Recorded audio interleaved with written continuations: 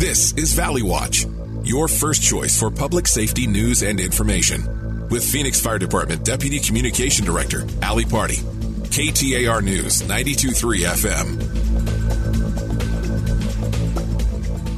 Good morning. Yes, that's me, Allie Party. Welcome to Valley Watch, hosted by the Phoenix Fire Department, brought to you by our good friends here at Bonneville Broadcasting. Not always, but more often than not, I am joined by my partner in crime and co-host, Captain Rob McDade. Good morning. Good morning. How are you? I love coming to KTAR. Just want to tell, I know Bonneville. It works. Hello, my baby. Yeah. Hello, my daughter. I don't know where I was going with that. It's early. It is. Yes. But I don't know if I say it enough. I probably do. Ooh, I love good. the folks at KTAR. They're such great partners with us. Truly. We're very fortunate. We have very good media partners. It's essential for our public affairs. They used to employ me, so I'm quite the fan myself. Right? Yes. But I'll say this, they're always so friendly when we come here. Yes. And they're an institution, right? Absolutely. I mean, KTAR is synonymous with Phoenix media. Yeah, we talk about it all the time. You know, us as the Phoenix Fire Department Public Affairs section, we work all the time with media, but the more we're on KTAR, the better, because we know that this is just one of those staple outlets for people, whether they're in the car, they're getting push text alerts, breaking news, all that kinds of stuff. So we're thrilled to be here, happy to have this partnership, and, you know, we've got a lot to talk about. It's been a crazy week. It's been a crazy summer. You know, school's back in session, I guess. Apparently, I've been seeing on social media kids with backpacks. I do love that, right? That's just when social media is good. Yes. Some of my friends, you know, that I've known forever, I love seeing they got the backpacks, and that's your best day to wear your best clothes. Oh, right? yeah. Oh, no. That's that. Coming out the gate strong. You've had that July 31st, Monday, first day of school. That outfit's been picked out for 3 weeks. Oh, yeah. You're going to show up. It's crispy. It's starch. Yeah. No. And I love seeing the trends. I'm like, okay. That's back in style. Friendship bracelets are back. I've got mine on right now. Of course you do. Yes. But good segue in there. So, quick reminder. I know we talked a little about what we wanted to discuss, but the buses are on the roads. You might be taking a route where you go to work every day, and now you're seeing the bus and the signs go out. Please get off your phones. Please get aware. That's always, you know, my biggest concern this time of year is we don't want anything happening with our young ones headed to school on their bikes, walking, getting off the buses. Yeah. So be hyper vigilant.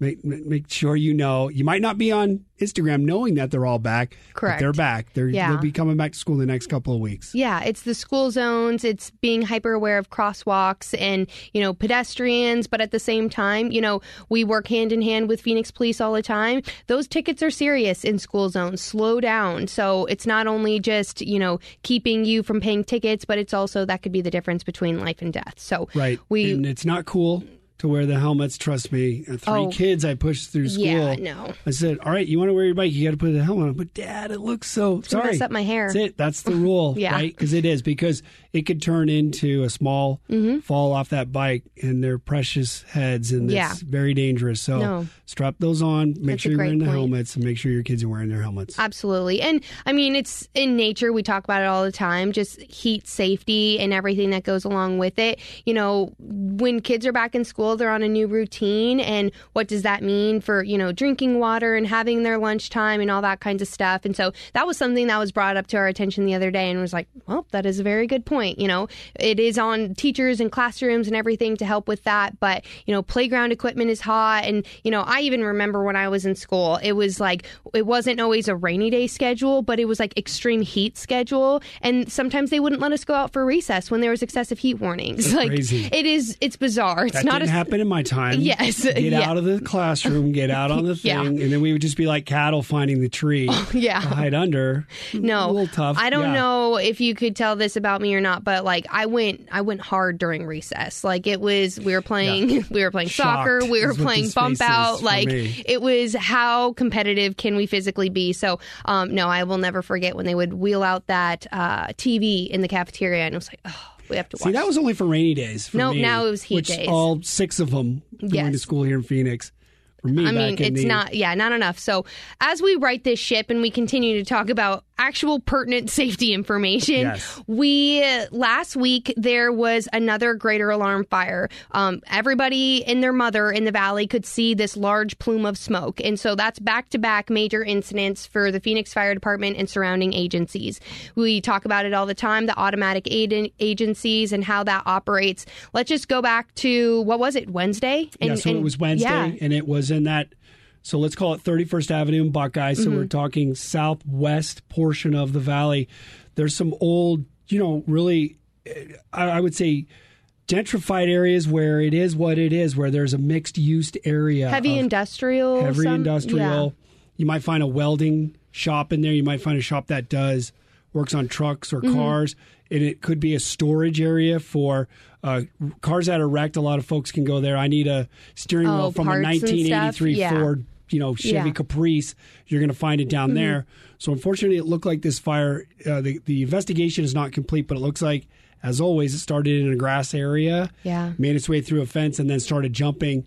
Our crews did a phenomenal job, but I had one of our deputy chiefs, Mike Ong, who you've had on the show before, said it looked like a plane had crashed when he was responding to it because it was very thick, concentrated smoke. It was so black. Right. Yeah. And it was one of those that's when our public affairs team and our PIOs, our number one thing is, we have to let operations do what they do, but the media is saying, what is this? Do we need to avoid the area? And everybody was talking about it.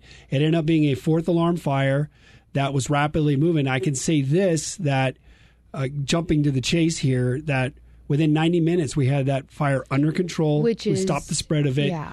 So if you're talking fire department tactics and strategy, I will take a little hot lap on I was going to say, our training, how it pays off. I was fortunate enough. I was doing some live phone interviews on the different various local channels, TV, trying to hit everybody, 15 to 3 and 5, 10 and 12.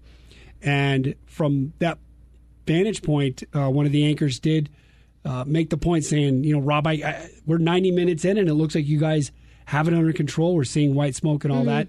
And I would say, while it was a very dangerous situation, because there was ammo that was going off, propane tanks that were exploding, high tension power lines above us directly. And not only that, we were asking our firefighters to do very hard physical work, maneuvering hand lines through burned out cars and areas to get to the seat of that fire. We did have a couple of firefighters that needed to be transported for heat exhaustion. I can tell you firsthand, those were firefighters that just kept working and working and working. Yeah. Top physical shape firefighters. One of them was one of our younger members, was working a saw to cut down a fence, and he was on that saw for probably 3 to 4 minutes making those cuts in there, and then just had to be helped to the ground. So our folks will work themselves to the ground. Yeah. We try to avoid that. Our command officers work that. But again, another example of, you never know when they're going to happen, but we've had a lot of training for them now. This is almost unprecedented right now. We talk about it all the time. Like, Phoenix Fire it's the legacy department. You look at the training and how we lead that. Well, things are going to be challenged when it's 115 potentially outside. I forget what yesterday or whatever. It was like 113 yesterday. Yeah, however hot it was. And when you think about what that takes its toll on a firefighter, meanwhile, they've got 70 pounds of gear on, in addition to working for how long while climbing over, fences and all sorts of things. So, the firefighters did an amazing job on containing that fire within 90 minutes. Meanwhile, not even a week, 2 weeks earlier, there was a very, not similar situation, but a different, similar in size, but different nature type of fire. Large propane fire near 40th Street in Washington. Again, that was a greater alarm, fourth alarm fire. And again, almost at that same time, that peak heat time during It's always during day. Rush hour when everybody can see it, and then everybody's blowing up social media. What's going on? And we're trying to get that message out. And with that, we had propane cylinders that were explosive, traveling 500 yards in that footprint of that fire. Again, another one of those. Now we have the hazardous component. The gas tanks were what we call a blevy, and they were off-gassing. So we kept those burning. That's what we do, because we could see the gas. We don't want that gas to not be burning, so then it'll sit. Remember, it's heavier than air. It's going to migrate into that area. So that was a very interesting, but again, it goes back to the training. And if I may, when I talk about extreme heat, how busy we've been, when I was talking to the media on Wednesday, we specifically talked about how do we attack these fires, because you show up and now we've got what looks to be an entire city block and growing on fire. But that goes back to our training. Even now during this extreme heat, it's essential that a fire department that is proactive, not reactive. And we're still putting our folks out there to train, to talk about it, to how do we lay into this? How do we just think about the ladder trucks. There was narrow alleys. We had stuff that was burned up. We have to get those large... How do you drive that apparatus in there? Right. Yeah. 100-foot ladder truck that's got to make its way into there. We practice that. We work with our engineers. They're masterful. I have a tough time parallel parking. These men and women are driving these... I was going to say, we don't need to talk about my parking. Yeah, it's terrible. But we have these men and women that are engineers that are wheeling these big rigs in these tight areas and putting these ladders in a position to make a difference. Well, at the end of the day, the job of working in this line of work, it's always, there's going to be unpredictable things. For example, that fire on Wednesday was wind driven. So how do you play into that? You can't always train for wind. So they obviously thought on their feet and they quickly overcame that. But at the same time, they were prepared in other ways that helped them take advantage of it, despite not knowing about the wind. And so, we're always probably going to assume there's going to be extreme temperatures just based on where we're located. Right. And a lot of people already working here and knowing that. But like you said, the training component when it comes to getting acclimated to the heat, knowing that those safety messages are going out from executive staff to Local 493's leadership to get prepared and acclimated, whether it's hydrating, doing proper skills course, not working out in the heat of the day. Right, and that's the thing. I'll speak about that. And that was actually brought up in a post, sort of a rundown of how the fire went, and our captains, our company officers, we call them.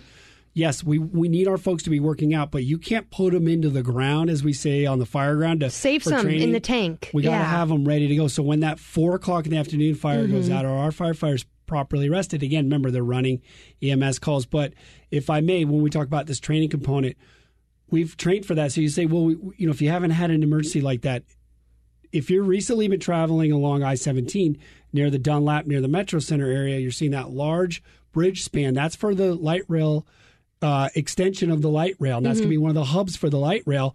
Well, we've never put a light rail over an active highway.